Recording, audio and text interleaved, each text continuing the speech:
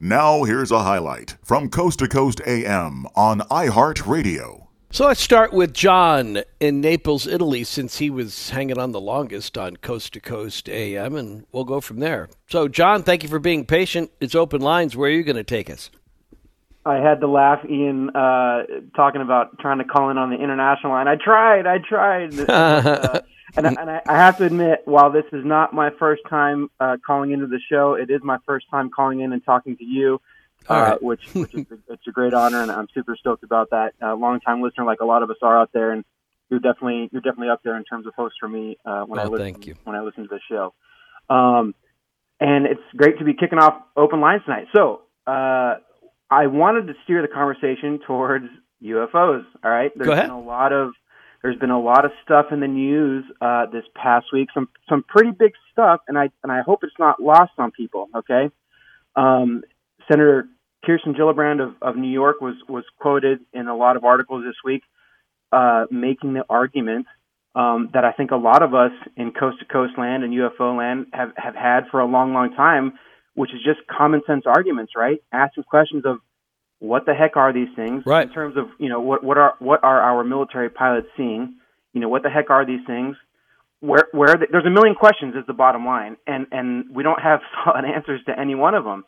And so whether you want to frame the argument as a safety of flight issue for our pilots, sure, or a safety of flight issue for commercial airliners, or whatever the case is, the point is there's a there, and there's legitimate questions. And it just seems like this past week or past couple weeks, and certainly past month or two, I'm someone who's followed this topic for a long, long time, right? And I can't recall this many number of high-level folks in the government, the head of NASA, right? Senators on the Bill Nelson committees, right. Bill Nelson, Senator Gillibrand, Admiral Haynes, right, the Director of National Intelligence, kind of floating or throwing the possibility out there about ET, right? As it's actually pretty funny if you watch her video. She kind of choked on the word. She kind of choked on the word a little bit when she brought up that possibility, and so it's that was kind of funny to watch and see. But the point is this: this is what progress looks like. Okay, I'm a George Knapp fan. I'm a Jeremy Corbell fan. I'm a Lou Elizondo fan. Okay, and I follow all these guys on Twitter, and I see the conversations going back and forth, and I see all the criticisms, and some are valid, and some are just kind of like, come on, guy, like get over yourself, But I'm sorry, but this is what progress looks like. I'll grant you that. Like. But here's my question to you, because you say, here's our takeaway. So why do you think, though, so many top-level people are speaking out fairly unabashedly for the first time, even if they still trip over saying the word extraterrestrial? If somebody like a Bill Nelson and senators and former, intelligence officials, if they're all willing to have the conversation now, and the public is yawning, what does that tell us? Gosh, first of all, I think that this news has, since 2017, right, this stuff has kind of come full force, full-fledged for a lot of the folks in the general public, right? For us in Coast to Coast land, it's something that we've been craving for years and years and years. And listen, my take on that is this. We live in a world of social media, of now, sure. Of so what, give me more. Okay. And I think that somehow, with one of the greatest mysteries in the universe, that topic has fallen in that category for a lot of people, right? Where people, they want to see, show us the bodies, show us the crash retrievals, open up the files, right? Okay, but wait, but when did that change? How is I'm with you, but why is it any different than the 1960s or 70s or 80s when people were saying, right, show me the wreckage, show me the bodies? Let me do this then. I'll quote Senator Gillibrand, and she said that the repeated reports over the last 2 or 3 years of these increased sightings by Navy pilots and Air Force pilots had a huge influence on her kind of speaking up about this. And so that's kind of my point about how the work of all those guys that I mentioned before, like our own George and all the rest. They're constant, a nose of the grindstone gumshoe type stuff of just, a guy like Jeremy Corbell who gets his hands on these videos and drops them for the public. And again, you can complain about the graininess, and you can complain about, it's not HD, and what's up with this. I don't think that's the issue. I don't think people are looking at it and going, that image isn't clear enough, or that official isn't high enough for me, because we all saw the stories and the quotes from Ronald Reagan back in 1980-81, which he was much lampooned for at the time. So, and then even the whole idea of creating a Star Wars, defense system, which some people said is based on his belief that we would be defending ourselves from an incoming, extraterrestrial invasion. Here's my point. Wait. Here's my point. I want to just say, I'd love to hear what you have to say about this. Is I think the reason why the public is yawning is it doesn't change their lives. Nothing about, you could confirm tomorrow, this report has come out, yes, it's true, the Pentagon's been lying, or they were confused and they had contrary evidence, but now they believe 100% that we have been visited, and these are the incidences which they'll stand by, and that report could land on the desk of every major news outlet, and left and right could report on it. It could be in every newspaper, it could be on the cover of every magazine, and it wouldn't change anything. As sad of a statement as that is to me, I think I have to agree with you. And I would love to get the take on someone like, oh gosh, I'm blanking on his name. Well, while you think of that, let me just say, what would it change for you other than to say, I told you so?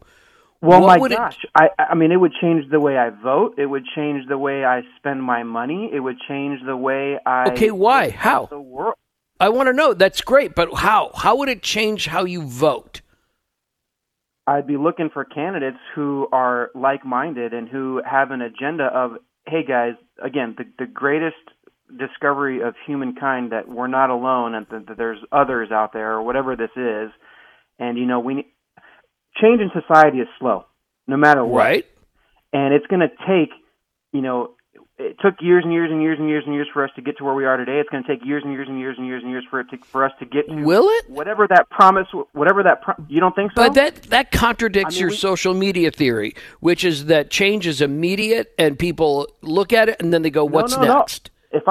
Well, I think I think it's going to be everywhere, and people are just going to go, okay, so they came, they went, they may be here, we don't know. How does that affect how I'm going to make my living tomorrow? How is it going to? How is that going to stretch my pocketbook? I debate my sister on this all the time, and she says the exact same thing. We still got to pay taxes. Yeah, we got to put a roof over my head. Yeah, we got to feed my kids. And you're right that it doesn't change all those things that we're responsible for in our daily lives to take care of ourselves and the ones we love. But my gosh, how could it not change someone's overall perspective on life? I mean, I don't know. I don't know how. Here's the thing. While I agree with you that the yawning is there, it just blows my mind as much as the news. That I can get. People are talking.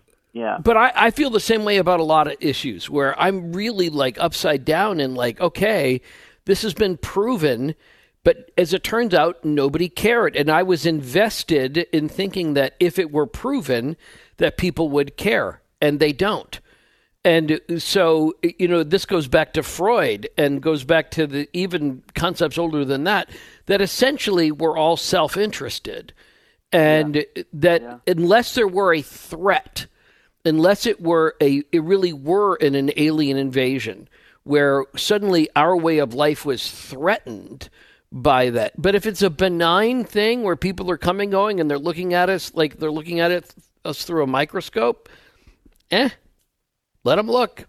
I mean, I don't know what... I think that we have all the evidence that you're right, and we have every reason for every coastie to ever say, told you so. But now what? Nobody cares. I mean, that I don't disagree, but that blows my mind as much as as profound as the news is. I guess the last thing I'll say, bottom line is, if it came out as 100% true that the UFO reality, the extraterrestrial reality, whatever you want to call it, is what it is. I just think that if we failed to pursue, well, gosh, they've got to be getting here somehow. I mean, right? The energy implications alone could change humanity forever. If we had that, would allow that. Who knows if the powers that be would allow that to come through? But see, even there, I mean, I think you're falling back on a trope of the powers that be could stop it. And I don't think our powers that be are all that organized.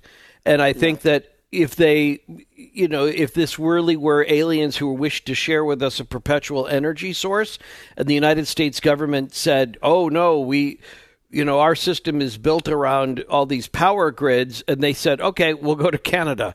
And if Canada weren't interested, they'd find somebody who would take all the free energy in the world, and we would look pretty dumb for having turned it down. And if that were the case, it probably would have happened by now. No? You know what I mean? Yeah. So I mean, I keep coming back to, and I appreciate your passion, and I chime with it, but where we need, if this were ever to actually change, we'd have to have a crystallized understanding of what it meant. And what we have is an admission that they've been here, an admission that we can't explain these things, and that we have very important people who are wondering about it openly for the first time.